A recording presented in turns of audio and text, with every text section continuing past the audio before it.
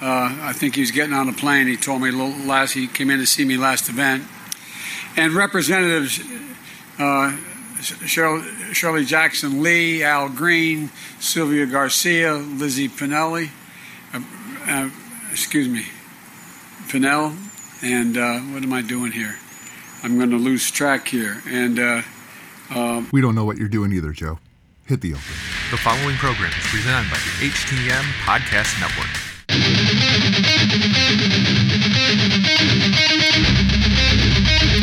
This is your United States of America. Speak your mind. Cross the line now, say the truth.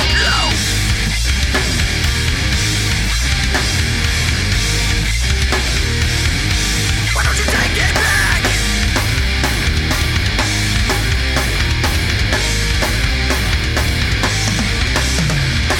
This is Hitting the Marks, a podcast that's got topics for days, and it'll leave you in a haze. Hosted by two that like to talk about everything: news, sports, politics, pro wrestling, people jumping off buildings, taco shops, top 10 lists, and more. It's got one guy who likes to get high on a lot of grass, and the other guy who got shot in the ass. And now, here's your host of the Hitting the Marks podcast, Jargo and RBV. Thanks, MSG. Hello, ladies and gaijin, and welcome to an all-new edition of the Hitting the Marks podcast right here at the HTM Podcast Network, redesigned online, hittingthemarks.com, as well as Hameen Media, hackerhameen.podbean.com, hameenmediagroup.podbean.com. I am the aforementioned Dr. Jargo. That's my tag team partner. He's the man, the myth, the legend. He's wearing orange, and I don't know if it's Cleveland or Cincinnati. He's the real RBV. Rick, welcome back to your show.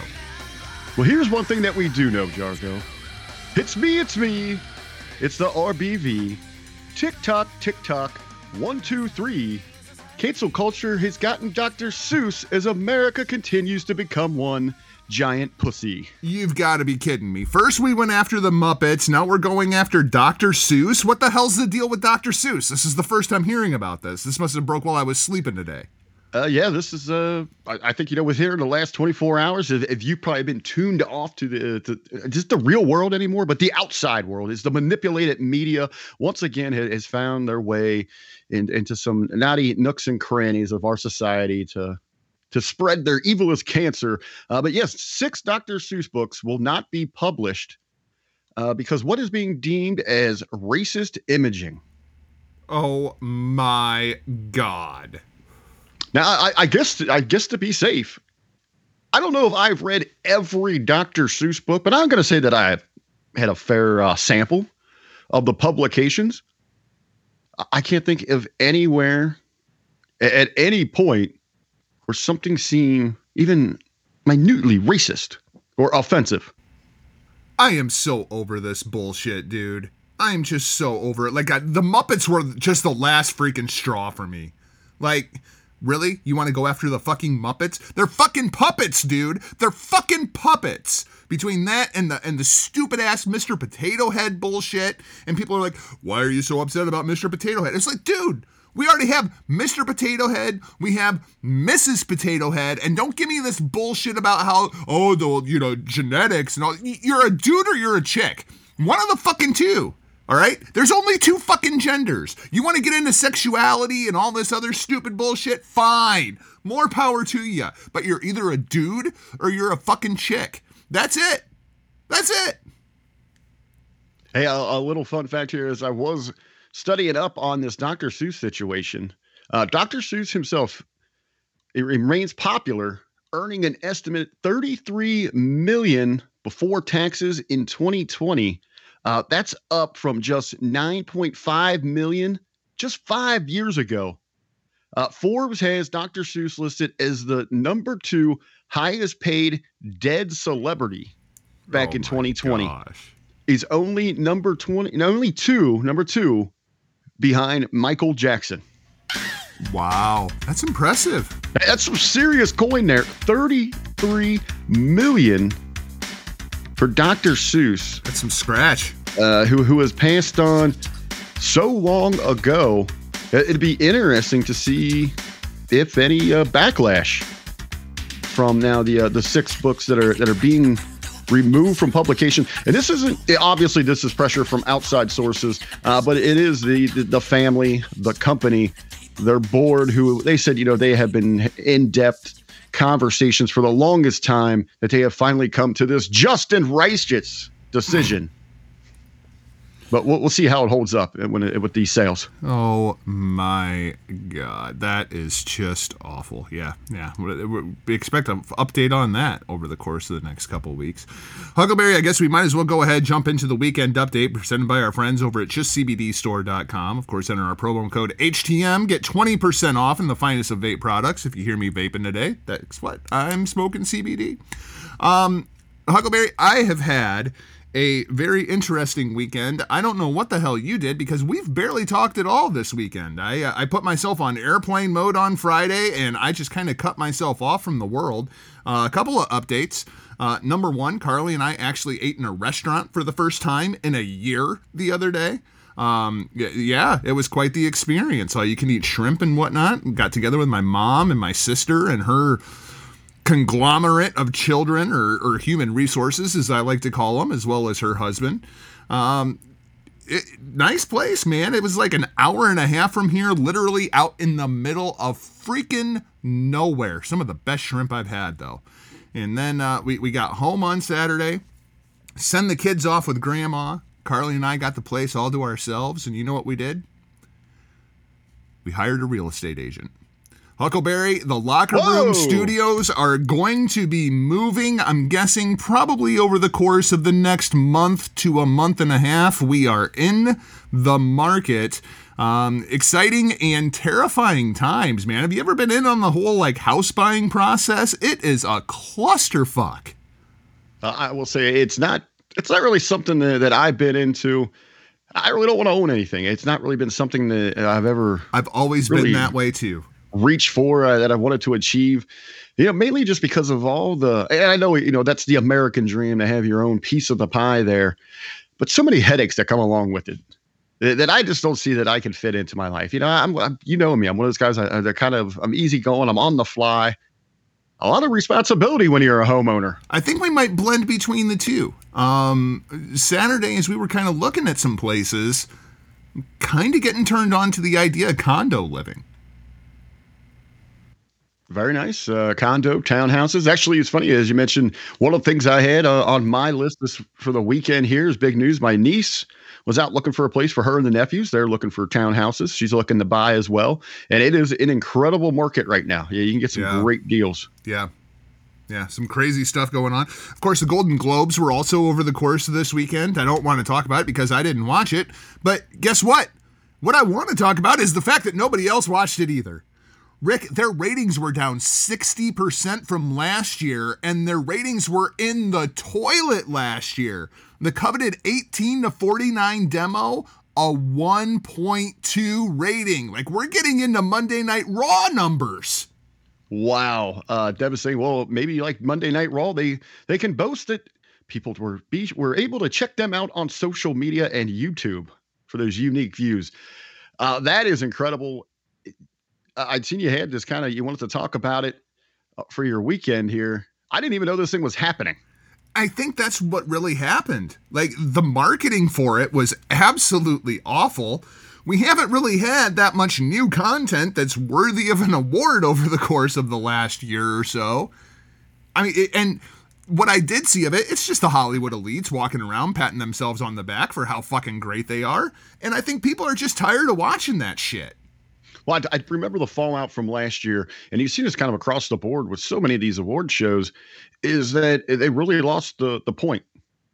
The reason for the season for being there, and it's actually to celebrate the awards, correct? Where it just became just a political platform for these Hollywood leftist agendas. Yeah. And when you're setting yourself up for, a 3-hour program, when you're under the disguise of entertainment and it turns into, again, just political propaganda, you're going to turn off a good portion of this country and that viewing audience. I just could not believe down 60% from last year, which was awful. That just blew my freaking mind. Who was covering this thing? I mean, how many stations was it on? Was it NBC National? It was on NBC broadcast. I didn't know if this was one of those things because, if you noticed this in the last couple of years, they're teaming up. We're not essentially teaming up, but they're using their other distribution outlets as well. So they are like mass streaming this. So you'll get like the national outlet, and then you'll get a handful of their cable distribution platforms. Speaking of, kind of to bring this conversation in, I saw this kind of in passing. Did you see that Roku is buying a big chunk of Nielsen? Very interesting. Yeah, I'm very intrigued by that. That's going to be a story to follow up on. And then, of course, I guess to go back to our roots, I did watch an awful lot of pro wrestling over the course of the weekend. New Japan's Castle Attack happened this weekend, and the shows were fine. I mean, nothing real super exciting. I saw one devastating headline. I assume that you're referencing Kota Ibushi now unifying both the IWGP Intercontinental Championship as well as the IWGP Heavyweight Championship into the IWGP World Heavyweight Championship. We're going to get rid of the two most beautiful belts in all of professional wrestling. Rick, I hate this. I absolutely hate this. That's even more devastating that we're getting rid of both of these. It can't just absorb the other one without a redesign, right? I mean, the IWGP Version 4 Championship. People can talk about the AEW belt all they want. The IWGP Version 4 that they sent to our friend Billy Ray Valentine to get things reopened when New Japan restarted. That is the most beautiful belt on the face of the freaking planet, and nobody's going to convince me otherwise. Absolutely, especially going right now, one of the best looking belts of all time, really. Yeah. And you and I had this conversation a few weeks ago, and you really explained to me where I was maybe misled, a misperception about the importance of the Intercontinental Championship. But to me, for someone that's just jumped on board with New Japan, really picking up steam behind their product in the last 5 years, the title meant something to me. And when I look around the landscape of professional wrestling, it still stood out as one of the top championships. Absolutely. And to see it go to the wayside like this, absolutely devastating. And I know in the conversation, Jargo, you had made some arguments for, this could be an opportunity to elevate the Never division. The Never division, yep. The U.S. championship if they want.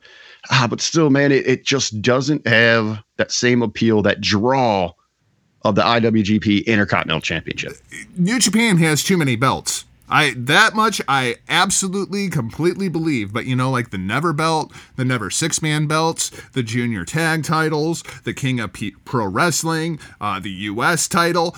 You could have all 5 of those belts. Go ahead, throw them in the fucking trash, but let me keep the IWGP Heavyweight Championship and the Intercontinental Championship. If you want to call the Heavyweight Championship a world title, fine. I didn't realize that it wasn't a world title to begin with. I think we've all just called him the world champion. Yeah, I guess it does surprise me a little bit here, as I assume maybe just a name through the company, but every other your top sheets, promotions, whatever the case might be, they've recognized it as a world championship. And you bring up the names throughout the company, right? Here's the one that really torqued my tits, all right? Here's what really grinds my gears, all right? They're starting the lineage over. Kota Ibushi will be the last IWGP Heavyweight Champion, and he will be the first IWGP World Heavyweight Champion. We don't have to dump all the fucking lineage. What are we doing? Doesn't make any sense, man. I'm outraged by this. That's actually very surprising, especially when you look at the traditions, just not of New Japan, just not of Japanese wrestling, but the whole society. The whole culture. And how much that they honor their history. Even when they continue to evolve, it's really remarkable. I was actually watching some clips from a documentary special, something coming up that talks about, Japan as a society. And although how they are leading the way globally when it comes to, technology and, waves of the future for, big city living down to your very basics, still with all of that, how progressive they seem when it comes to technological advancements, they still hold very close to their heart and honor their heritage and their history. Started watching this new docu-series on Netflix, Age of Samurai, Battle for Japan. And it starts in like the 1500s of like old school Japan. That is some cool shit. Really, really highly recommend that. One more thing is all I got for the weekend update, Huckleberry, and that's a shout out. Shout out to our friend Shane Taylor, who had a bitchin' matchup with Roosh over the course of the weekend. Rick, I really, really like this match. Have you had a chance to see it yet? I actually did. It blew me away, man. Shane, tremendous performance from Shane. My only complaint about the entire match was Roosh. Like, I think Roosh is fantastic. I think he's probably one of the top 10 professional wrestlers in the world. But if he wants to get into that top end conversation, dude's got to learn how to sell, man. That guy sold nothing from Shane for like 25 minutes. You can't spell no sell without Roosh. Yeah, no shit. My God, kicking out of Shane's finish at not even one. Like, what the fuck? I was so outraged by that. What about you, Huckleberry? What else you got going on over the course of the weekend? Well, talking about new championships, some big exciting news from my front here. Made a trip Saturday up to Greenfield, Ohio. Don't worry, if you haven't heard of it, not many people have. But we are set to put it on the map May 15th, the debut of the Pro Wrestling Alliance. I know it's not the sexiest of names, but damn it, it's old school. And what's old is new again. We're bringing back that vibe, that classic feel, the territory days. It's going to be the debut, the Great American Rumble. The Pro Wrestling Alliance. And what I'm really excited about, just not the talents and the individuals that are putting this thing together that have honored me to join their team and help putting this thing together. But we brought on, he's going to be helping with the book and agent and really just being that veteran consultant that everybody needs. But yes, the good doctor, Ted McNailer, Man Beast, is going to be joining our crew. So I'm excited to be working with him. So, hey, I had some pro wrestling things going on. Of course, we're always busy at HMG with everything we've got from our brand management partners to just our own programming, continuing to grow the brand there. Getting back to action at the track. Had some racing action this past weekend. Hopefully we're going to be running full throttle, pun intended, coming up this Saturday. And then much like you, Jargo, hey, I had some good eats. I was big shrimping too. Man, Sunday afternoon, went out for some Mexican. And I got this, they called it the Supremo taco salad. Man, this thing was absolutely loaded. I mean, it was like the size of a football. This deep fried, crispy tortilla bowl. But no, I mean, it came. I haven't even seen anything like this. I mean, I bet you there was a half pound each of steak, chicken, and shrimp inside of this thing. And then on top of that, you had your lettuce, you had your grilled onion, your grilled peppers, big old mountain of that delicious shredded cheese. I was in heaven, man. And I got it down. People I were with, like, there's no way you're going to be able to do that. You're done for the day. You're not going to move. I got that son of a bitch down. Then I put down a bucket of beers. And then on the late night, I had me 2 Italian steak hoagies. I don't know if you saw on my daily top 10 today. I'm going to send you this picture on your Facebook. I saw this on the national news this morning where there is a outfit called Fong's Pizza that has developed the Fruit Loop pizza. Yeah, you heard that. It's a Fruit Loop pizza. And I was absolutely disgusted by this. And then they said that it came from Fong's Pizza, and I'm very familiar with Fong's Pizza here in Iowa. Rick, I know we've talked before about the whole pineapple thing, but fucking Fruit Loops? Hey, I'm looking at this thing. Why it doesn't look appealing. I am interested. And more so in dissecting this thing. What are we talking here for a sauce? Or are we going with like more of a milk creamy sauce, like a creamy milk sauce? I mean, are we trying to just truly replicate that bowl of cereal? I don't know. I am just so completely outraged by this entire thing. I saw the article on it earlier today. Let me see if I can find out real quick what kind of sauce it is. Well, here's what I'm thinking here. You're going to have probably I'm going to say they're going to have a unique style mozzarella on there, maybe even a provolone with some kind of white sauce. I mean, that's what you got to go with on this thing. I got to be honest with you. Hey, to each their own when it comes to the pizza. I think that's one of the beautiful things about it. It's one of those things. It's limitless. You can do any flavor, any style that you want. I'm just not really a fan of Fruit Loops. You're not a fan of Fruit Loops? Absolutely not. Wait, are you one of these like grain cereal people or something? You got me. Huckleberry. I expect so much I better. do, man. Starts like any other pizza, but then things start to get a little loopy. There's a fruity delight in every bite of this. But is it a delight when it's Fruit Loops pizza? Fong's Pizza in Des Moines, Iowa bills it as a breakfast and dessert pizza. The Fruit Loops obviously bring the sweetness and the crunch. But others call it a crime against humanity, an abomination to pizza everywhere. I'm one of those That looks people. like something you'd see on a New York City sidewalk after the St. Patrick's Day parade. It seemed to really make some people angry. As an Italian, I am formally declaring war on Iowa. Fong's Pizza actually dreamed up what they call Loopy Fruits Pizza 6 years ago.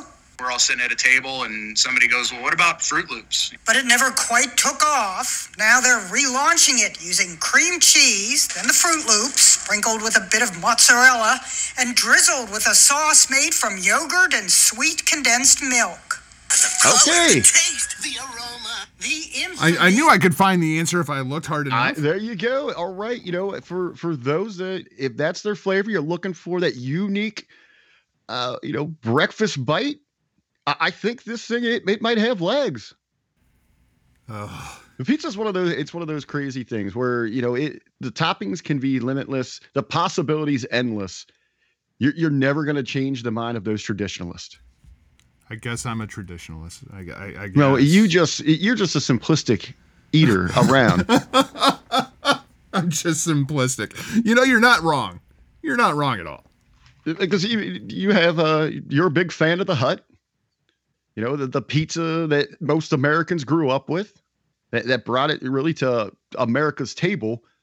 But yeah, you go up to the Northeast, man, you're totally in the wrong for going with the Hut, for going with one of those products when they're so proud of their mom and pop, those local corner shops. But you would agree with them, or they would agree with you in your style, because you getting crazy with pizza is what, like double pepperoni? Yeah. Oh yeah. That's like fucking extreme, dude.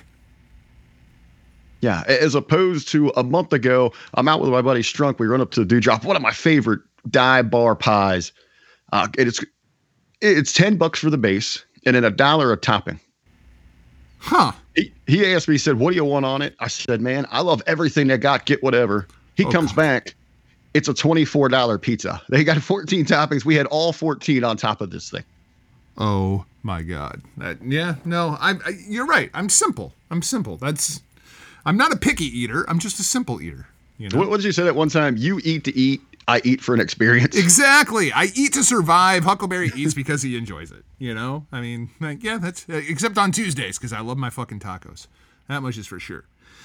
Rick, I guess we'll go ahead and jump into the show. I did have one other thing from the weekend. I kind of fucked up. You ever been sitting in a room and you think something in your head and then it just kind of comes out of your mouth without like you actually willingly doing it? Kind of happened with me and my mother-in-law over the course of the weekend. She came into town to get her second vaccine shot. Yeah, I kind of started shit-talking the vaccines. You ever had that happen where you're just like, oh, I just thought that in my head. I didn't mean to say that out loud. That is why I have completely stopped drinking before I go around the liberal side of my family. Damn it. So yeah, we got a couple vaccine clips and then I found out over the course of the weekend that I might be able to actually do something about these vaccines. But first, this one just took the cake for me, Huckleberry. We've been hearing all along how great New Zealand has been doing when it comes to the vaccines and the stopping the spread of COVID. And then they had a breakout, Rick. Holy shit, listen to this. Really Earlier this afternoon, I was advised of a new case in the South Auckland community. The case is a family member of a student from Papatoetoe High School. That could provide a straightforward explanation for this infection, but in this case, it has not. The Papatoetoe High School student in the household has tested negative for COVID-19 on 3 separate occasions and currently has no symptoms for COVID-19. Based on this, we are in the unfortunate but necessary position of needing to protect Aucklanders once again. That is why Cabinet met this evening and made the decision that Auckland will need to move to Alert Level 3 for a period of 7 days. The Level 3 remains the same as you will recall from earlier in the month. That means the main thing we are asking people in Auckland to do is to stay at home. We are locking down Auckland, New Zealand because there was one positive asymptomatic test. So we have to shut down Auckland, New Zealand for a week because of one asymptomatic positive test. Rick, what the hell are we doing here? Stop the presses, right? My God. We have got another pandemic prepared to go here on our hands. Thankfully, New Zealand was able to catch this, right? Oh, yeah. I mean, my God, it would have went through New Zealand like wildfire. The thing I really don't understand is this kid is now tested negative 3 times. So now we're going to lock down for a week? It doesn't make any goddamn sense to me. Just absolutely no sense whatsoever. I think what's maybe a bit more terrifying into this is that you're seeing how sensitive individuals are to these scare tactics. These are the same people that want to cancel Dr. Seuss. I mean... Well, I guess this would be a good time because breaking news here as you were kind of waking and baking for the record. And it seems like a good time to maybe throw it into the conversation as we got New Zealand, this area here in New Zealand, ready for another lockdown over one case. You know, last week's show was dominated. It was all pretty much about the big old state of Texas. Texas now they have come out and they're wide open. Wild West, baby. All ho, all forward, let's go. Any surprises when I woke you up with this news, Jargo? No, I was not surprised at all. In fact, I actually started hearing rumblings about this on Sunday. So I was not surprised. And I guess my thing is, how much of this is Texas just trying to keep up with Florida? Because Florida has been opened up for a while now, and basically everything entertainment-centric is now happening in Florida. There's not a whole lot happening in Texas. How much of this is just, we can't justify keeping this damn thing shut down? Well, and as you look at it, really, Florida, it didn't shut down. No. I mean, you had small little pockets where you've seen some of these regulations held strictly in place, but the vast majority of that state, they continued. They were rocking and rolling. They were welcoming, just not the tourists, but all forms of entertainment, across the board, sports. How many went there? Yeah. WWE relocated everything there. AEW relocated everything there. Even the world of politics relocated everything there. I mean, CPAC happened over the course of this weekend. And I think, just outside of Texas realizing, we played the game. We're so far behind the ball now financially when it comes to a comparison with Florida. But, last week, all the hardships that we talked about that are happening in Texas, you are going to tell those citizens that after everything that they have gone through here with these power grid, everything that's kind of fallen apart through the climate initiatives, you're going to tell them now that you're going to continue to regulate their lives? Absolutely not. We've seen a bit of this going on in Iowa as well. Ohio's starting to open up somewhat, right? Oh yeah, we got the ball is rolling for a couple of weeks now. You've seen bars, restaurants, business in general, where the curfew has been lifted. So especially those that on the late night are back to their extended hours. We're on our regular like alcohol service hours. You're seeing even in the, for the world of pro wrestling, and then in, just sports in general, that they're upping the occupancy, the crowds that are allowed to attend these events. So yeah, they're definitely moving in that direction.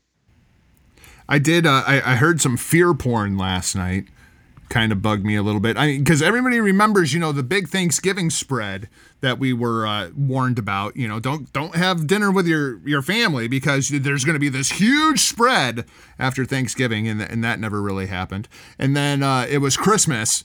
You got to be careful on Christmas. Just Christmas basically the people in your house. And that spread didn't happen either. And then it was New Year's, and then it was the Super Bowl, and now it's becoming spring break. Oh, we got to be careful over spring break. We're going to see this huge spike. And it's like, seriously, how many times are we going to do this? Can we just move the fuck on already? Because this shit is ridiculous, man. While in Iowa, the governor has come out and basically removed the mask mandates and whatnot, locally, our beloved fucking mayor, who is worthless as tits on a boar, he has his own mandate, which he can't really do anything about. He can't really enforce. He can't really fine anybody for it. But, we're sticking to that. And people are trying to double down on this shit all of a sudden. And it's enough. I'm fucking sick of it. You motherfuckers get your goddamn ass. I'm tired of doing twice the fucking work while you assholes sit at home and work for 15 minutes a day. No, I have fucking had it. 15 days to fucking flatten the curve was 354 days ago. What are we doing? This is just fucking asinine. You talk about the continued use of these, buzz. They hit these buzz events right now instead of your buzz terms. It's fear porn. That's what it is. It's fear porn. Okay, absolutely fear porn. But again, they're manipulated in a way to use the children here. The biggest stories I'm seeing state to state. Will the kids be able to have their proms, be able to have their graduation? Well, why the hell not right now? Right? I mean, Jesus Christ. I mean, it doesn't need to be, where you're going crazy with all of this stuff. You're going absolutely over the top, but you can put protective measures in place where they should be able to have these events problem-free without any concern. Absolutely, especially with the amount of money that has been thrown at the schools over the course of the first two stimulus packages, not to mention what's already included in this third one, assuming that they get it passed, which is another whole fucking tangent that I feel like I could go off on. If you know full goddamn well that the Senate committees have already come out and said this $15 minimum wage bullshit is not going to fly here. This does not fit into reconciliation. This needs to be its own fucking bill, and we're going to kick it back to the House if you send it over here. And Pelosi's like, well, we're going to send it. It's for what? Why do we do this stupid shit? Why do we do this ceremonial horse shit that takes fucking days on end to fucking process? Now the Senate's all got to get together. The Senate's going to vote. The Senate's going to vote it down. They're going to send it back to the House, and then the House has to reapprove it to send it back to the Senate. Why didn't you just fucking cut that fucking bullshit before you sent it over there? It's so fucking stupid. Continued circle of bullshit that we get. The circle of bullshit. That's what it is, man. What gets me is the people that are lining up to continue consuming this circle of bullshit. That still believe that this is a talking point inside of any of these stimulus, you want to call it, but inside any of these bill packages. It has nothing to do with a relief packaging here. Just get it out of there. Ridiculous. Let it stand on its own. It's its own. Actually, I don't even know why they are having those conversations at that level of government. Right? That should be state responsibilities. Remember the good old states? We got 50 of them. And the reason we have them is because it was to present an open market where they can regulate, might sound crazy, govern themselves. when it comes to something like a minimum wage or any kind of fair wage, living expenses, there is not a blanket answer. It should not be falling under our federal government and their decision-making or lack of decision-making abilities.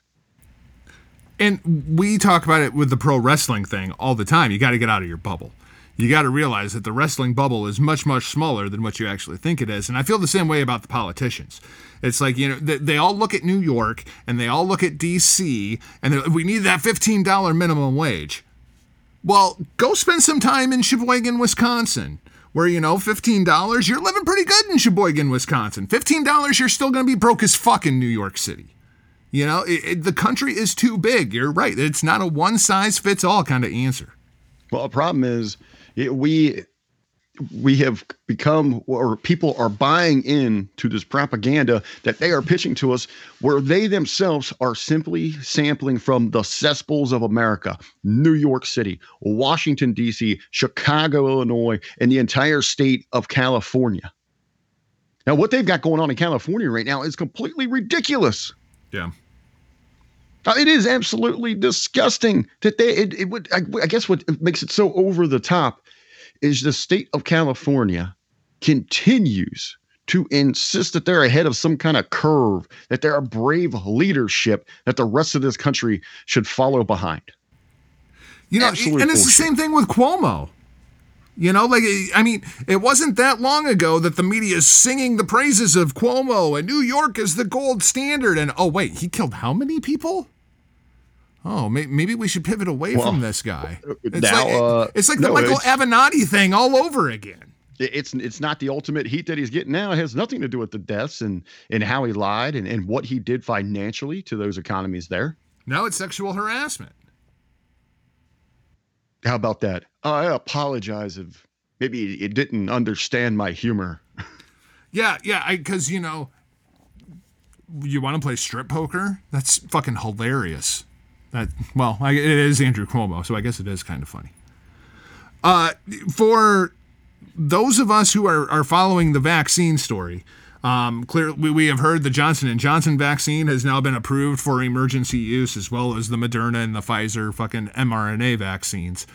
Now at record here on Tuesday, delicious Taco Tuesday afternoon, almost 5 o'clock on the East Coast, Biden should be heading in for a prepping or a briefing on the Johnson & Johnson, as now they are having trouble with spillage issues. Yeah, and the problem is it wasn't made by Moderna, and that means that Dr. Fauci is not profiting from it, so we have to get rid of Johnson & Johnson. That would not surprise me at all what's really going on here. But there has been a lot of talk about these vaccines, and because it seems as though about half of the American people agree with me, and they don't even want the fucking vaccine. So now the next solution is we have to make the vaccines mandatory. So if you want to go back to work, you got to get the vaccine. You want your kids to go to school, they got to get the vaccine. And just kind of forcing it onto us like they have done with the smallpox vaccine, polio vaccine, the MMR vaccine. But there are ways around that. And as I mentioned earlier, CPAC, over the course of the weekend, one of the speakers down there, Dr. Shannon Kroner, spoke with NTD and pointed this out when it comes to the religious exception when it comes to vaccines. I've created this coalition of different religious leaders of all faiths. So I'm working with rabbis, pastors, priests. We even have Buddhist monks, an imam, who, despite their religious differences, they have all united on this one issue of protecting the freedom of choice for religious vaccine exemptions and to protect the religious vaccine exemption, because so many mandates are coming out regarding either the COVID vaccine or the flu vaccine. There's been many colleges over the last year who've been mandating their students to get the flu vaccine. And now there are employers who are mandating their employees to get either the flu vaccine or the COVID vaccine or both of them.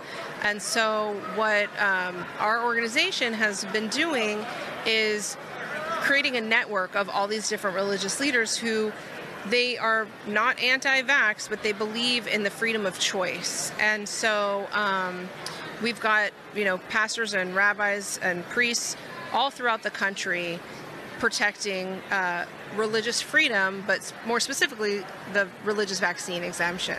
Rick, two interesting parts on this. Number one, I can sign people's religious exemptions when it comes to the vaccine. Now, keep in mind, I have 3 pastorships. You know, while I do have my Christian pastorship and my ministry there, I also have the Church of the Flying Spaghetti Monster as well as the Church of Dudism. So if you are looking at maybe, weaseling your way out of the vaccine, go ahead, hit me up on the DM, at Not Jargo. I might be able to help you out here. I get all kinds of perks now. But like any other great cause out there for your religious beliefs and your religious freedoms, it doesn't come free. So we need you to help build up these pillars of the Church of the HTM. There you go. Which is a division of the Church of Stevie, in case anybody was curious. Yeah. Yes, there you go, for a minimal donation. There is one thing that... Good Dr. Jargo will take care of you. There is one thing that Dr. Kroner said inside of that clip that I don't agree with, though, Rick. She makes the comment about how, most of the time, your employers are just like, oh, religious exemption? Okay, cool. But every once in a while, you do get that one employer who kind of wants to ask some questions and, wants to give you the runaround about it. And then you can contact her and she puts you in touch with some other people and you get this whole thing. That is not the answer. If your employer does not just straight up accept your religious exemption, if they ask you one fucking question, your next phone call had better be to an attorney to sue the shit out of your fucking employer. That is your next phone call. Oh, I was waiting for a plug. I thought you were going to drop that we have a new attorney sponsor. No, but if we partnered with the Jim Cornette Show, did we get Stephen P. New? Never gonna partner with the Jim Cornette Show. But that's all they got to do, Rick. I would absolutely love if I turn in my religious exemption from getting this fucking mRNA vaccine. I would just love it if our HR person was like, I don't know if this is on the up and up, because you know how much money I could get out of my employer if I just sued the shit out of them for a religious exemption. Holy shit, you're talking millions of dollars. This might be my best exit strategy yet. Hey, can you get certified anything on LegalZoom up this upcoming week? I mean, we could have you be the Reverend, the doctor, attorney at law. Who is the man in the suit? Who is the cat with the beak? Do you really want to feel him? Harvey Attorney, habeas corpus, Marvy Attorney, Harvey Birdman, attorney at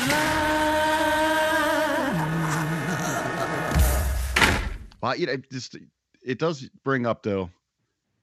I would be okay with them questioning it because, one of the greatest holidays brought back to light because of the employer questioning the employee, and that is, of course, Festivus. If George didn't have to prove bingo. Why he created the Human Fund. It's valid. All right, Huckleberry, let's talk about Syria. Because over the course of this week, we have had some news come out that the Biden administration started dropping bombs. First, diplomacy is back, and now we're dropping bombs on your ass. And there was a lot of talk in our circles about this. But when it comes to mainstream media and whatnot, it seemed like mum was kind of the word on this one. Well, again, that's the manipulated media where we are the stimulating media. So you're going to get that conversation from the HMG and the circles that we run in. This is, they would have you believe you go with that major manipulated media. This is like page 10 stuff, right? Yeah, and it's bizarre because we're dropping bombs on people. But the big topic really seems to be around the legalities of these drone strikes, which there's not too many things that I agree with Joe Biden about, but he absolutely has the right to drop bombs without consulting Congress. Get your head out of your ass, Congress. You are not that fucking important. He is, the commander-in-chief for a reason. But, back in 2018, now Vice President Kamala Harris, I strongly support our men and women in uniform and believe we must hold Assad accountable for his unconscionable use of chemical weapons, but I am deeply concerned about the legal rationale of last night's strikes. The president needs to lay out a comprehensive strategy in Syria in consultation with Congress, and he needs to do that now. That's Kamala Harris, April 14th, 2018. Jen Psaki, she was almost a year ahead of Kamala when we were dropping bombs over there, now the press secretary. Also, what is legal authority for strikes? Assad is a brutal dictator, but Syria is still a sovereign country. Rig, I don't understand this narrative. Did this happen when Trump took office? Because I don't necessarily remember it when Obama was dropping bombs fucking everywhere. The only thing the president needs approval from Congress for is to declare war, not to be doing airstrikes in Americans' best interest. Oh, absolutely. I mean, everything was, and anybody from either side that's done this, I mean, usually within their own, within the rights, the rules of the office, just about fitting agendas, correct? Yeah, I just, this congressional overreach seems very, very concerning to me. And I'll repeat it. The only thing the president needs approval from Congress for is to declare war. The Constitution lays out that Congress are the ones that actually declare war, not the president. Of course, we haven't actually been at war in a very, very long time. But this whole that the president has to consult Congress before he wants to go take a shit, that narrative is just absolute bullshit. And was this a Trump thing? Do you remember any of this under Obama?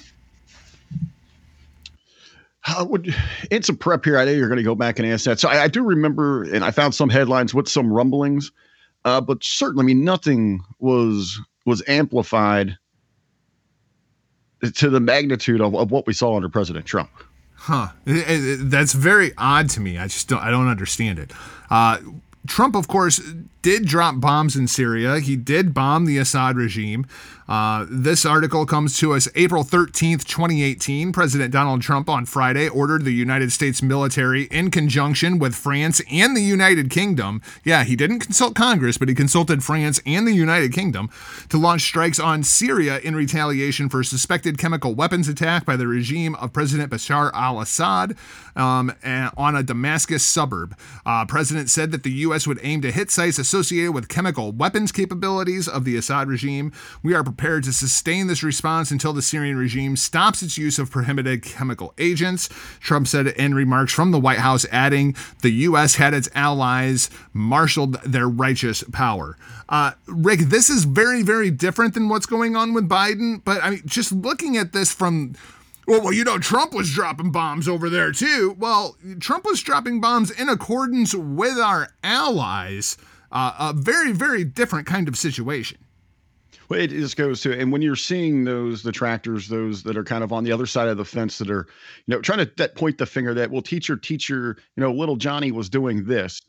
So it's supposed to somehow okay the current actions. They still want to continue to paint that picture of madman Trump, just, with his finger just free and easy on the button, easy to pull the trigger any which way. But that wasn't the case. And now that it seems that the left is that we can actually prove that they're a little free and easy, a little loosey goosey when it comes to that trigger. Now they're trying everything that they can to distract from that and cover that up. Is that why the Joe Biden strikes are being reported the way that they are being reported? Is it because they knew that Trump bombed Syria so they could go directly to that? Because Joe Biden did not bomb Syria in any way, shape, or form. The only thing that the Biden and Trump bombings had in common was geography.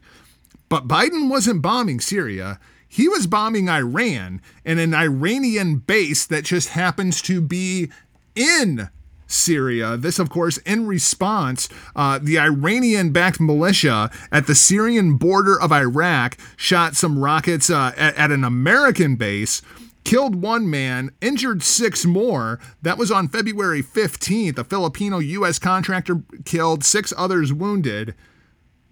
Rick, this was in retaliation towards Iran. This has absolutely nothing to do with Syria. So is that why the media is reporting that it's Syria, just because they knew they could default to the Donald Trump thing?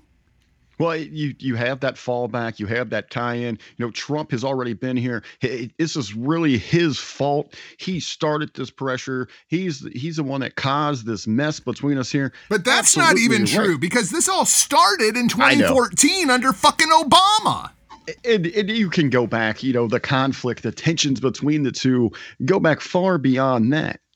But when you can directly link this and put that Trump stamp on it, and again, what is this manipulated media? What has this extreme left continued? Their ace in the hole, their go-to card every time is to terrify individuals by manipulating and just flat out lying about these situations with Trump.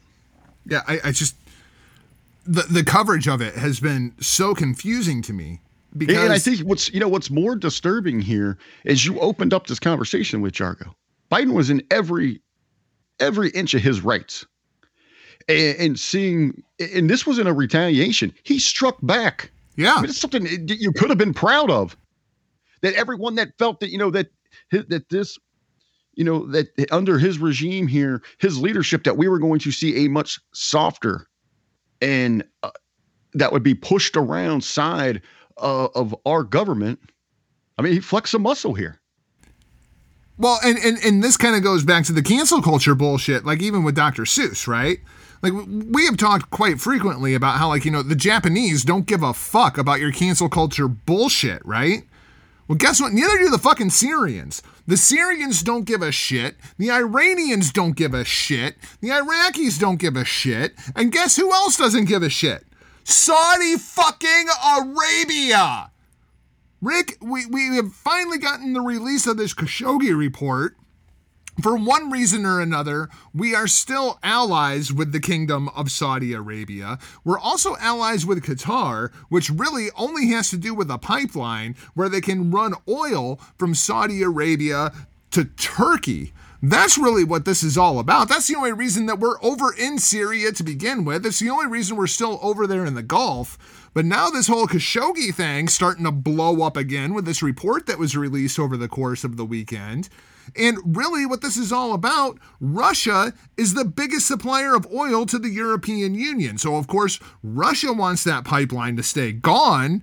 We want to get the pipeline going from Saudi Arabia to Turkey so that, the Saudis and the Americans can sell our oil directly to the EU through the fucking pipeline. Of course, we got to kill the pipeline in this country and drive our oil prices way up. I was going to say that's the ironic part of this. We're at all costs, we're shutting down our own pipelines, but we're launching airstrikes and ready to wipe other individuals out to make sure that theirs stays open. How much of the timing of these bombings, quote unquote, in Syria, how much of that had to do with just covering up this whole Khashoggi report thing? Because to me, this should be the biggest story of the week, and I've got it, kind of buried an hour into the show. Well, if the bombings were on page 10, these have yet to hit press, hit the presses.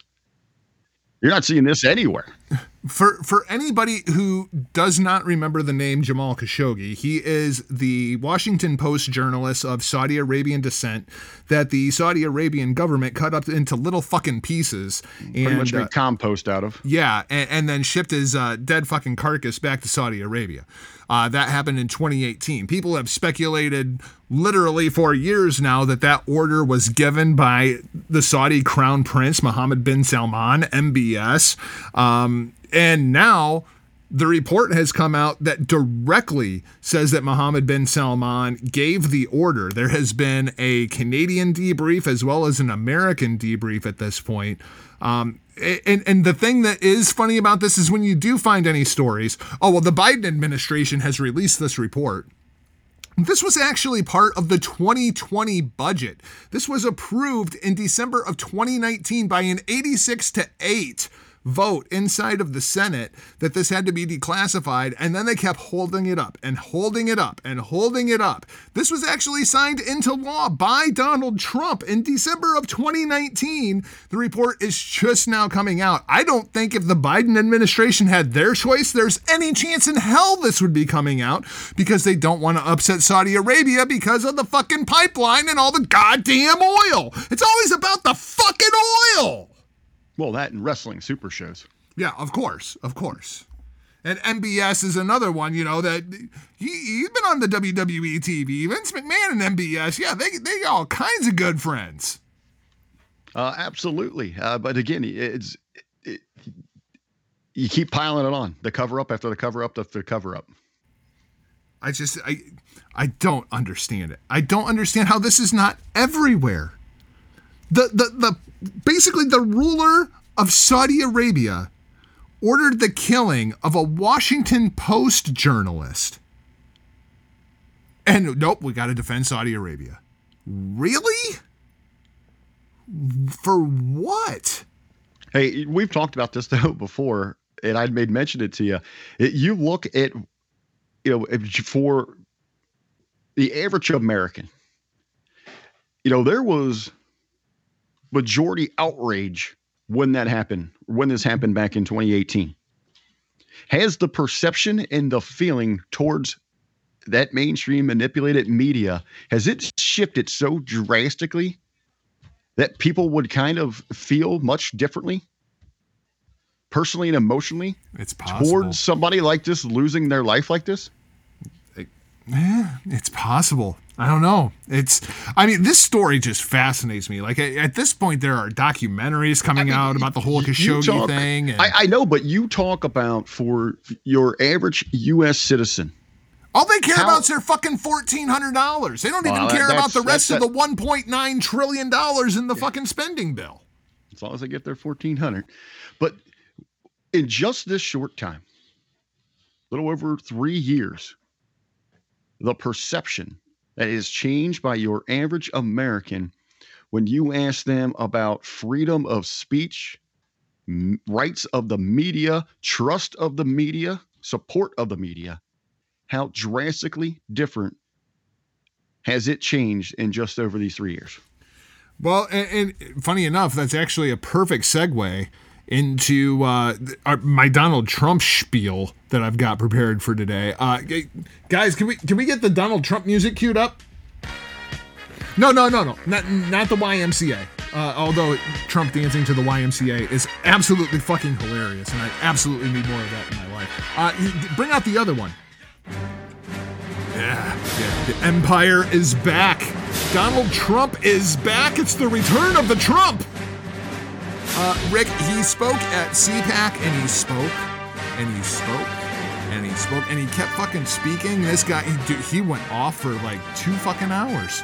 It was insane how long Donald Trump was up there talking at CPAC. How long has he kind of been off the grid? Yeah, it's been a while. He doesn't have access to his social media platforms. We haven't seen him behind a microphone. This has been boiling up, right? This is Krakatoa. Yep. So here are some highlights from the Donald Trump speech at CPAC over the weekend. Well,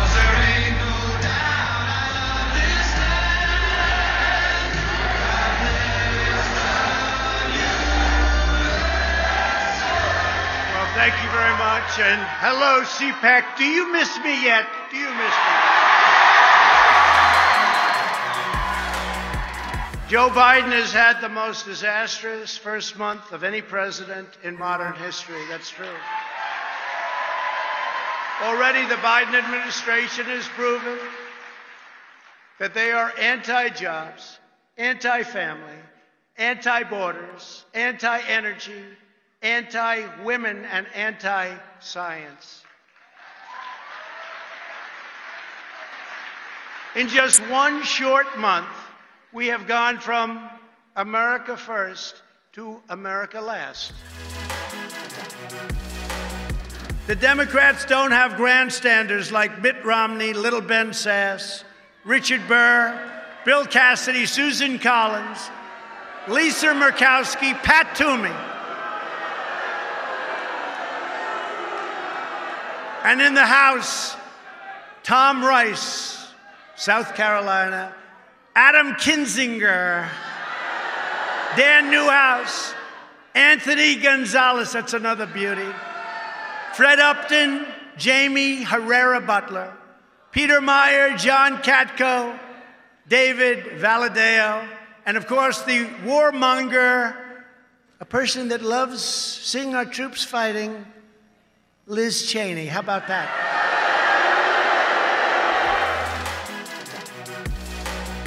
Joe Biden and the Democrats are even pushing policies that would destroy women's sports. Young girls and women are incensed that they are now being forced to compete against those who are biological males. It's not good for women. It's not good for women's sports. We're not starting new parties. You know, they kept saying, he's going to start a brand new party.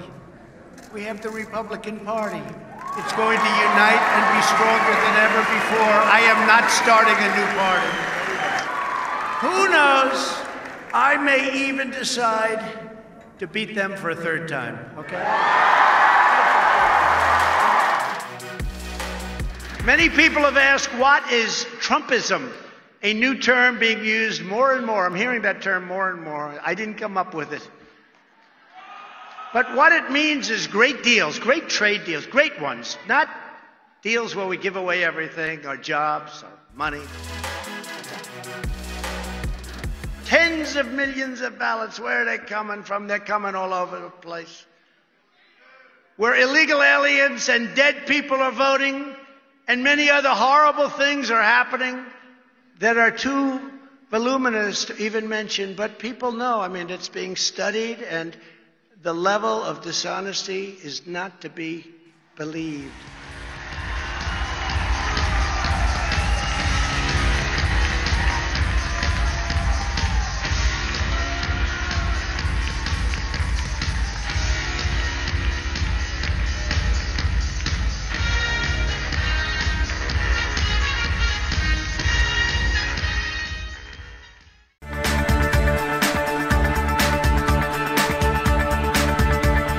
So there it is, Rick. Right inside of the Trump 2024, here are the pillars of the campaign. We have to get election reform going, immigration reform going, and cancel culture is going to be a big part of the Trump 2024 platform. The whole freedom of speech and trying to silence conservative voices, that is going to be one of the pillars of the Trump campaign in 2024.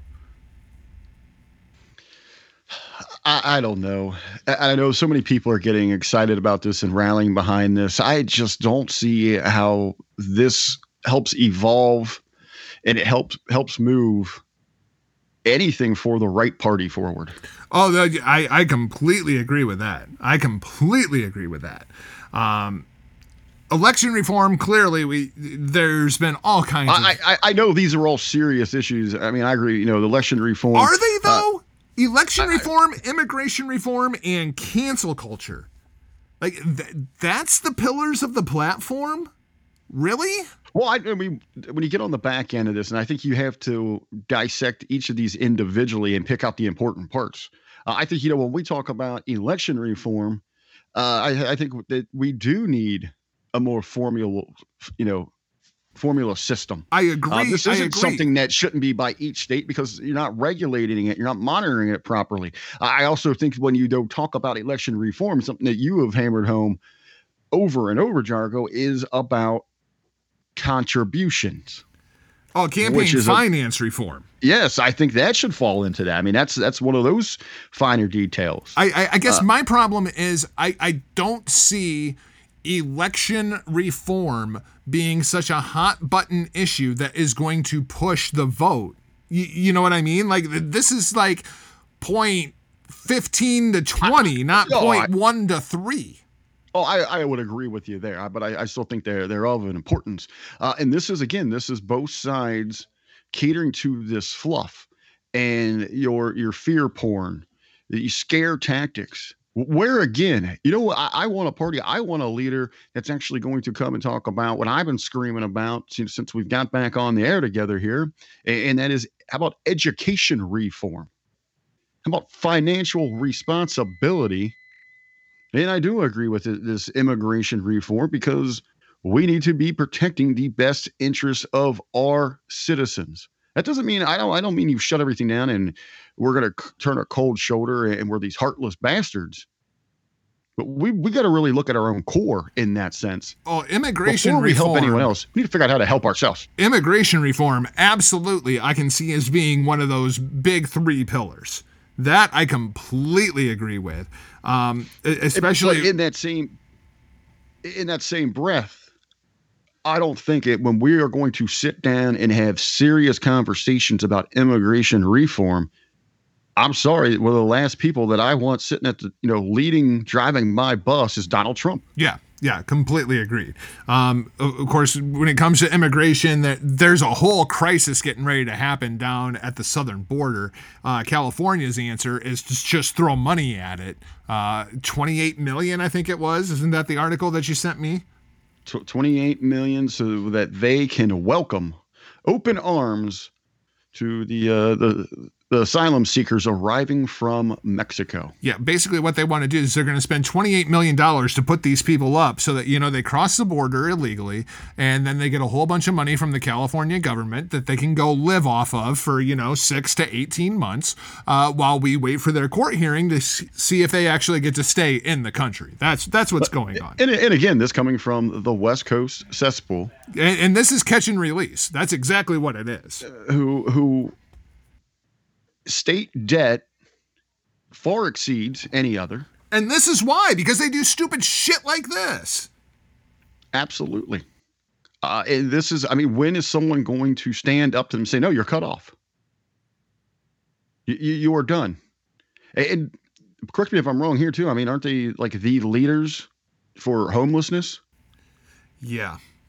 Skid Row. So again, so it comes back to, as I'm talking about, we're not so heartless, and we're not going to turn our cold shoulder, but we have to realize that we have our own struggles and needs that need to be addressed before we start trying to fix Mexico or wherever the hell else individuals are coming from. Yep, completely agreed. The other pillar, cancel culture. To me, what fear porn again though? Fear porn from the right. Here's my thing with, what are you going to do at a federal level that is going to affect cancel culture in any way, shape, or form? This has become a societal problem. This is not a political problem at this point. Here's what you get from this politically, Jargo, is you're turning around, you're watching the major manipulated media networks. All they're going to be airing is more hearings and testimonies and, taking legal action on trying to force, major social media, big tech into what they're allowed to do and what they're going to regulate. And again, that's your fear porn. It's not going to get us moving anywhere. It's not going to evolve us as a society. It's not going to truly fix anything where we're going as a people. But it's that distraction that they're looking for when you're not talking about real issues, pressing issues that need to be addressed inside of this country. I feel like this being a pillar of the Trump campaign is just to rile people up. Trump's going to come out and he's going to talk about how they're trying to silence conservative voices, and you have to speak louder than them, and everything gets loud and tensions get high. And I do not think that Donald Trump is the answer in 2024. I know that there's a lot of Trump supporters, that are just gung-ho with this whole Trump thing. And as I'm watching highlights from CPAC, I'm watching speeches, I'm like, you guys have some really good candidates that you could run against Joe Biden, assuming that he runs again in 2024, or Kamala Harris. And I don't think Donald Trump is the answer. I think it's just looking so much more short term. Yeah, I'm hoping now it's just those that are inside the bubble, that those on the right will be able to see a bigger picture. And maybe this can be relatable to many of those on the right who often align themselves with strong religious backing beliefs. If you truly believe in the movement that Trump had started, we got the snowball rolling here. You can tie that into religion. John the Baptist had to hand the ball off to somebody else at some point, right, for there to be a much greater growth. So if that's what it takes to get through to you, that's how you have to view this thing. I don't see the right going forward in any way with Trump at the helm at this point. Now, there's a great foundation. If you're firmly behind that, you want to believe in that, then what you do is you take that core, that fundamental, hand the ball off to someone else here. And ultimately, I mean, the goal for everyone should be not to squash out this other side, but to build bridges. And you're not going to get that with Trump at the helm there. Well, and we talked a lot during the election season about personality versus, actual policy. And the problem with Trump is the personality. I think that whether it be for better or worse, the personality is what it is. And I don't feel like you want that to become the personality of the entire Republican Party. Ted Cruz, of course, he spoke Friday at CPAC. This is how he started off his speech. And they look at Donald J. Trump and they look at the millions and millions of people inspired who went to battle fighting alongside President Trump, and they're terrified. And they want him to go away. Let me tell you this right now, Donald J. Trump ain't going anywhere. I mean, does that not just sound like Donald Trump? I mean, the way that he's up there ranting, Trump's not going anywhere. Like, dude, calm the fuck down, Ted. We had a great conversation last week about political futures for some of these big political personalities, if you will. Man, I don't know. I took a hard stance. I thought maybe that his political career was dead in the water last week. I got to tell you, man, I don't know which way I'm going. I'm kind of caught in the waves of Cruz's political future here. You talk about, but you got to pop for it. He just does not give two shits anymore. Nope, not even a little bit. Here's who he reminds me of now. I guess is that relatable to professional wrestling world? Somehow Ted Cruz has become the Sandman. Yeah, I'm literally just waiting for him to start smoking and drinking while he's being interviewed for stuff. Right. Here's another great Ted Cruz clip. This about the COVID regulations at CPAC this year. Can I just stop and say how strange the rules are right now? I want to understand how this virus works. So when you walk in, you got to put your mask on. Sadly, I've got two. You walk in, you got to put your mask on. You sit down, you take your mask off. See, apparently the virus is actually connected to elevation. No, remember, this is all about science. It may not be elevation. I think it's that there are hormones that are released in your thighs when you're sitting. So you can sit at the table and there's no virus being transmitted. But if you stand up, put the mask on.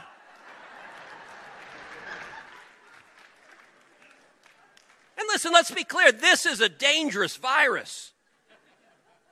But these collectivist statists, okay, now they're saying everybody can get immunized. We can have herd immunity everywhere, and we're going to wear masks for the next 300 years. And by the way, not just one mask, 2, 3, 4. You can't have too many masks. How much virtue do you want to signal? Stupid COVID regulations. Absolutely hilarious. And then, of course, good old Ted Cruz, he had to throw in this little jab at Florida versus Cancun.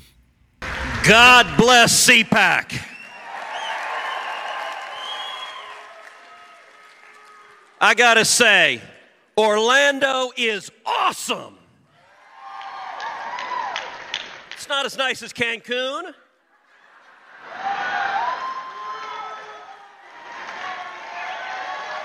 But it's nice. Yeah, Ted Cruz don't give a fuck. Ted Cruz does not give one single solitary shit anymore, dude. It's hilarious. Donald Trump broke Ted Cruz. Absolutely, man. I love it. That's why I don't know where I stand here. If anything, just for the pure entertainment value, I am popping for Ted Cruz. Oh my gosh. By comparison, Saturday, there was another speaker that I thought absolutely brought the freaking house down. She is the governor of South Dakota, Miss Kristi Noem. Here is a bit of a highlight package from Governor Noem's speech.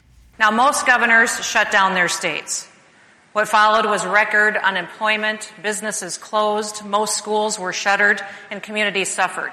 And the U.S. economy came to an immediate halt. Now, let me be clear.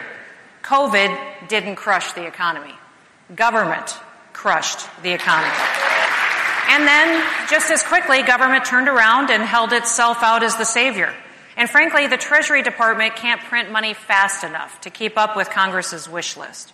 But not everyone has followed this path. For those of you who don't know, South Dakota is the only state in America that never ordered a single business or church to close. We never instituted a shelter-in-place order. We never mandated that people wear masks.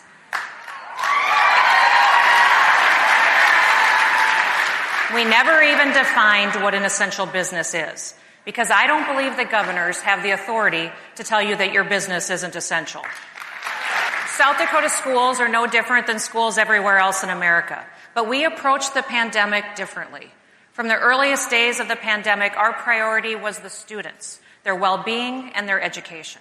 When it was time to go back to school in the fall, we put our kids in the classroom. Teachers, administrators, parents, and the students themselves were of one mind to make things work for our children. And the best way to do that was in the classroom. Now, in South Dakota, I provided all of the information that we had to our people, and then I trusted them to make the best decisions for themselves, for their families, and in turn, their communities. We never focused on the case numbers. Instead, we kept our eye on hospital capacity. Now, Dr. Fauci, he told me that on my worst day, I'd have 10,000 patients in the hospital. On our worst day, we had a little over 600. I don't know if you agree with me, but Dr. Fauci is wrong a lot. Even in a pandemic, public health policy needs to take into account people's economic and social well-being. Daily needs still need to be met. People need to keep a roof over their heads. They need to feed their families, and they still need purpose. They need their dignity. Now, my administration resisted the call for virus control at the expense of everything else. We looked at the science, the data, and the facts, and then we took a balanced approach. Truthfully, I never thought that the decisions that I was making were going to be unique. I thought that there would be more who would follow basic conservative principles, but I guess I was wrong. Ask yourself this question: how far will people go to enforce mask mandates? Once you start lockdowns, how long can you sustain them? In South Dakota, we had some cases in March and April, but the virus didn't really hit the Midwest until late fall. Should we have kept people in their homes from March onward? Of course not.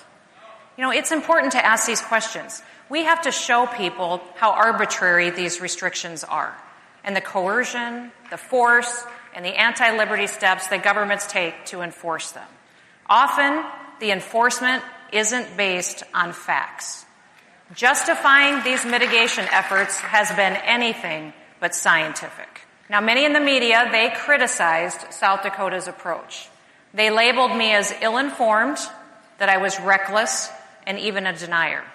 Some even claimed that South Dakota was as bad as it gets anywhere in the world when it comes to COVID-19. That is a lie. The media did all of this while simultaneously praising governors who issued lockdowns, who mandated masks and shut down businesses, applauding them as having taken the right steps to mitigate the spread of the virus. At one point, I appeared on George Stephanopoulos' Sunday show. I don't know if you watched that. No, you don't? Shocker. He had just wrapped up a segment with New York Governor Andrew Cuomo, where he asked Cuomo to give me some advice on how to deal with COVID. Now seems like a really good time to remind everyone of what Governor Cuomo was doing in New York. On March 25th, Cuomo ordered COVID patients into nursing homes, and he prohibited the staff from testing people before admitting them. 9 days later, he pushed legislation prohibiting nursing home lawsuits over COVID deaths. 6 days after that, he prohibited nursing homes from sending COVID patients to the nearby naval hospital ship or the field hospital, both of which were essentially empty. Now, 8 days after that, the first deaths started to show up. And on January 28th of this year, the New York Attorney General announced that Cuomo and his administration significantly undercounted the number of COVID-related deaths in nursing homes by as much as 50%. To make matters worse, they tried to cover it up. Now that is the media's COVID hero. And by the way, he also earned an Emmy, and he wrote a book on his COVID response. So who really needed the advice? Rick, I really, really like Kristi Noem. And she's easy on the eyes. She's of the younger generation. She's a bit more progressive. She presents as presidential as fuck. And I can just imagine, could you imagine, ladies and gentlemen, for just a second, if you have 80-some-odd-year-old Joe Biden on a stage against a woman with a Native American background and a Caucasian background, and she's got an African-American potential vice presidential candidate, like, the Republicans could really present themselves as, we're not the party of the old white man. That's the party of the old white man. Look there's the old white man. And could you imagine if the first female president was a Republican? Holy shit. You know how fucking great that would be for the show? We would have sound clips for days. You have what you really have there is the core, the creation of this perfect storm. Drug, as you laid out, where you tie in all of these different demographics of America. So instead of this divide of, this conservative, this progressive, what you really have, you have a blend of everything that truly makes America beautiful, and they're completely represented by a total ass kicker. What down to its core is what everybody loves about America. And the thing is, man, when you look at Kristi Noem's policy versus Donald Trump's policy, they're almost identical. It's just the personality and the package that they're presented in. I think the Republican Party would be so much smarter to run Kristi Noem and Senator Tim Scott as the fucking ticket.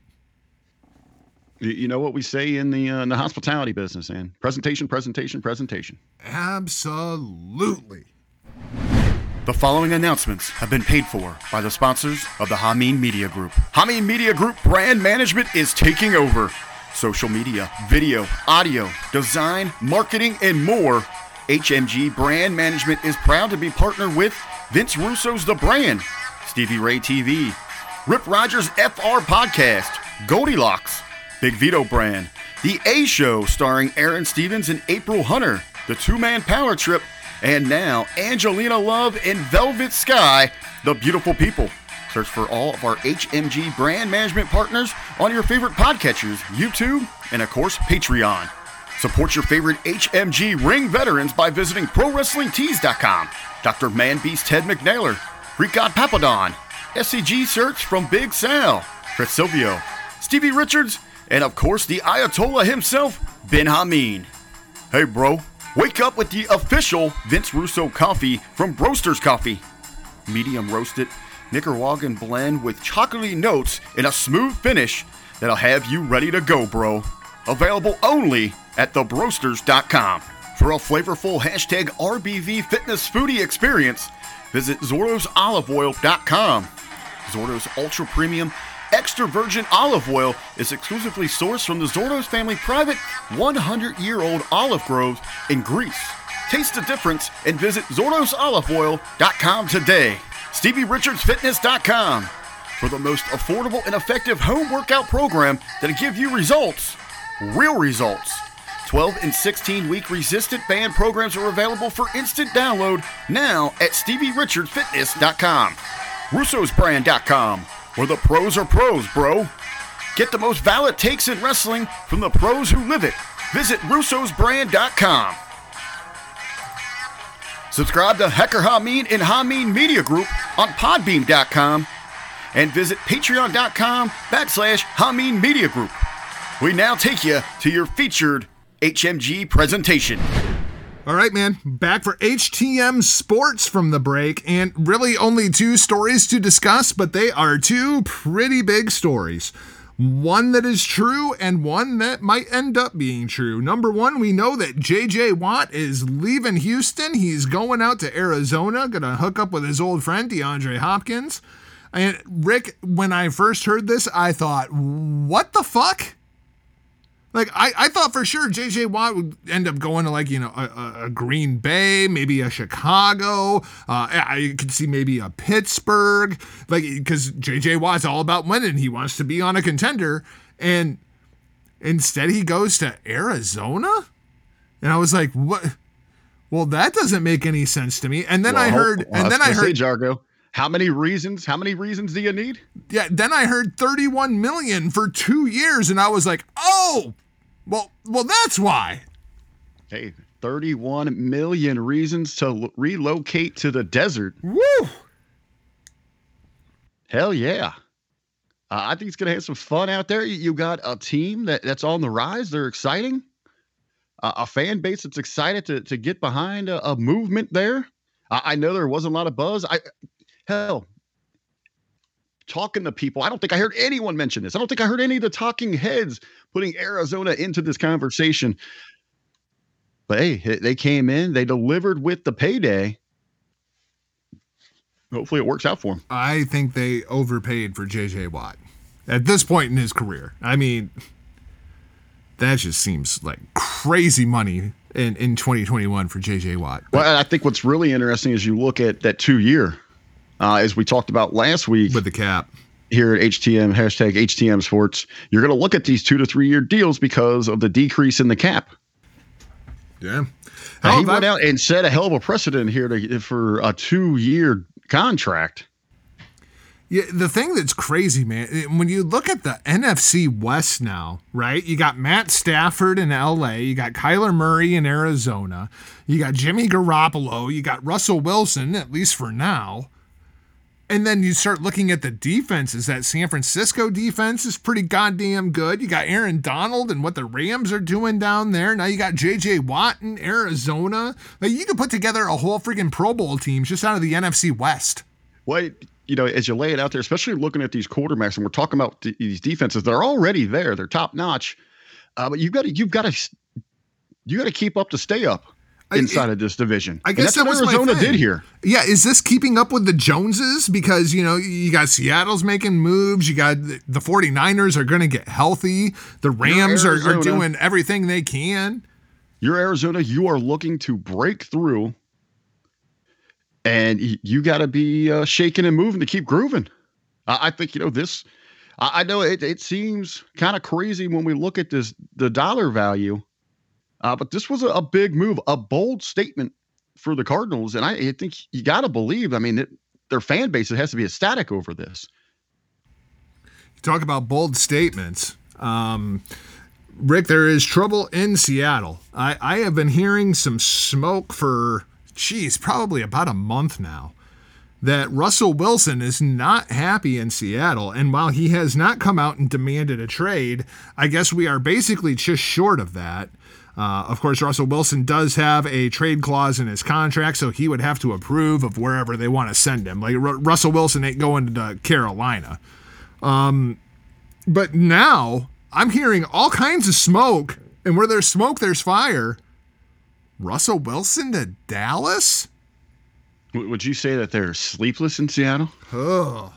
Well, and I mean, Seahawk fans have got to just be absolutely crushed by this possibility. I mean, Russell Wilson is the heart and soul of that freaking team. We talk about a high and a fan base on a buzz in Arizona, just up the street in the Western Division, or the division there. Whew, not so much. I mean, this has got to be a huge panic, right? It's got to be.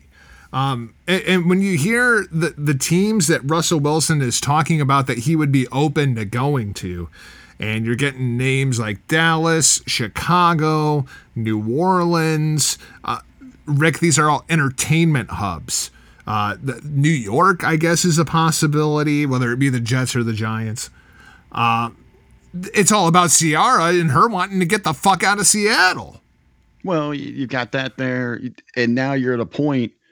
One thing with Russell Wilson is he's always in that conversation when we're talking about on the field, but in building the brand and markability, I know he has his spots. He's involved in certain things, but I don't think I would put him in that upper echelon when it comes to of growing that brand like that. He has one endorsement deal, and it's with Bose.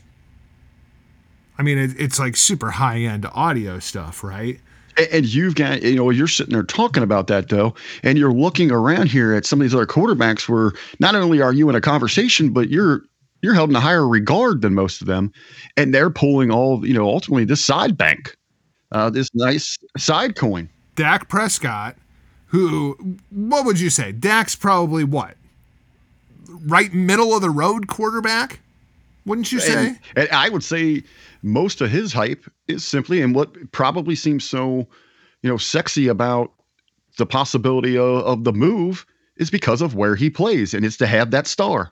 I know they haven't had success, but to wear that star still brings such a tremendous deal of notoriety, respect, and just attention. Dak Prescott made $50 million from endorsement deals last year. And he's like a middle-of-the-road quarterback. Russell Wilson, one endorsement deal. That's the difference between being the quarterback of the Dallas Cowboys and the quarterback of the Seattle Seahawks, regardless of how good you are. Absolutely. That is the reality of it. This is a business. I wonder how much comes into play here, too. If it's maybe there's been a little unrest for maybe a while, this has been brewing, the confidence that Russell Wilson has had kind of built up in him, seeing the success of Tom Brady breaking off what we would believe was going to be disastrous for all parties, and then ultimately see him go there and capture that championship. They showed Russell Wilson during the Super Bowl because he was receiving the Walter Payton Man of the Year award, right? Yes. And I thought, God, he just looks pissed off. Like, he didn't look like Russell Wilson. And I saw a report just a couple days ago, I don't remember where that was from, that Russell Wilson was just watching that game, just seething, watching Tom Brady in that game. Well, you got to believe anything that drives you. And, we're on the same team. We work with some tremendous talents. And even when you look at what other individuals are doing, it drives you. And come on, and anybody, if you're competitive, you want to succeed. It's not that that you're holding a grudge or anything like that, but you see something like, man, I want that spot. You got to think he's sitting there watching that Super Bowl. I mean, he's got to be thinking, man, Tom is over 40 years old. This Mahomes kid, I was him before anyone when he was still going to prom. I am getting the short end of the deal here up in Seattle. Well, and not even necessarily just the Tom part of it, but watching Tampa Bay and really Kansas City too, and how good those offensive lines were. Now, the Kansas City offensive line kind of got ate up inside of the Super Bowl, but we know they had a lot of injuries to that offensive line. That's not an excuse. That's just reality. Yeah, you got to deal with the Cards, but at full force, that's a much different team. But you look at Seattle and their offensive line, Russell Wilson's been running for his life for 4 years. What have been the headlines out of Seattle for the last couple of years? Russell Wilson is so good, he'll make up for all those other shortcomings. Yeah, and I think he's feeling pretty goddamn tired of having to deal with those shortcomings. Hey, he's no spring chick anymore either. No, but and we talked about this when they signed Russell Wilson to that new big term contract, and we were like, yeah, but now your offensive line is going to stink. And guess what? Now the offensive line stinks. Patrick Mahomes, guess what? You're going to become Russell Wilson. As soon as that contract kicks in, you're done, kid. You're done. Yeah, absolutely.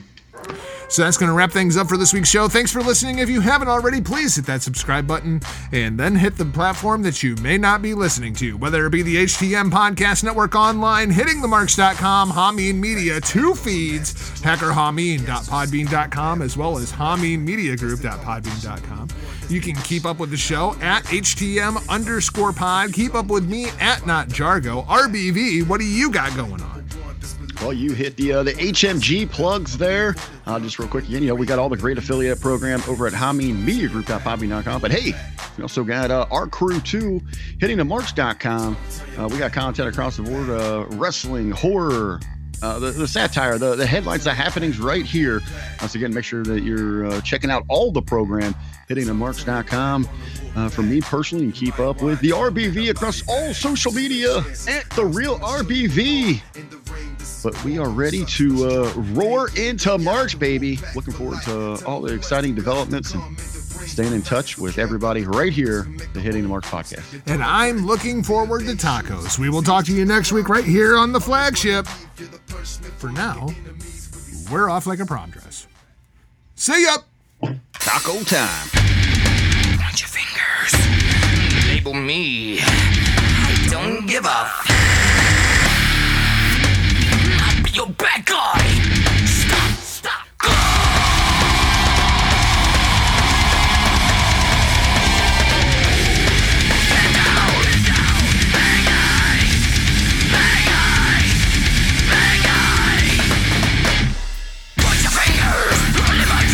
Label me what you mean. Cause I bring my character to cover your ways. I know your motive, I know of your kind. Break the couples that go stuck deep down inside.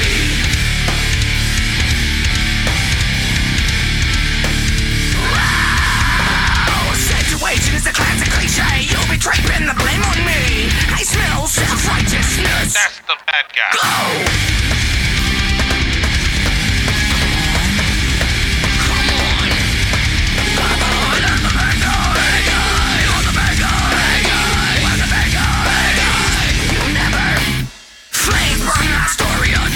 Well, deep down on the South Coast, can't escape the wrath on March 4.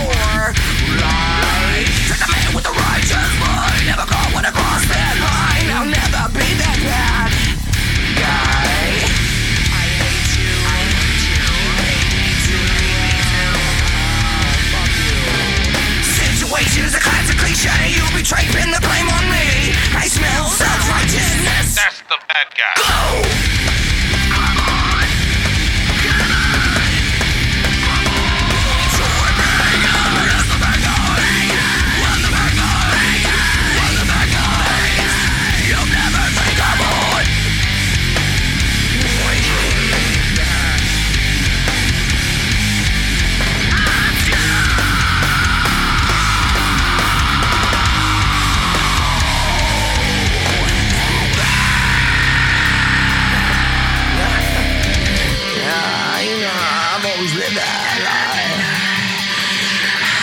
Your bitch and I lied.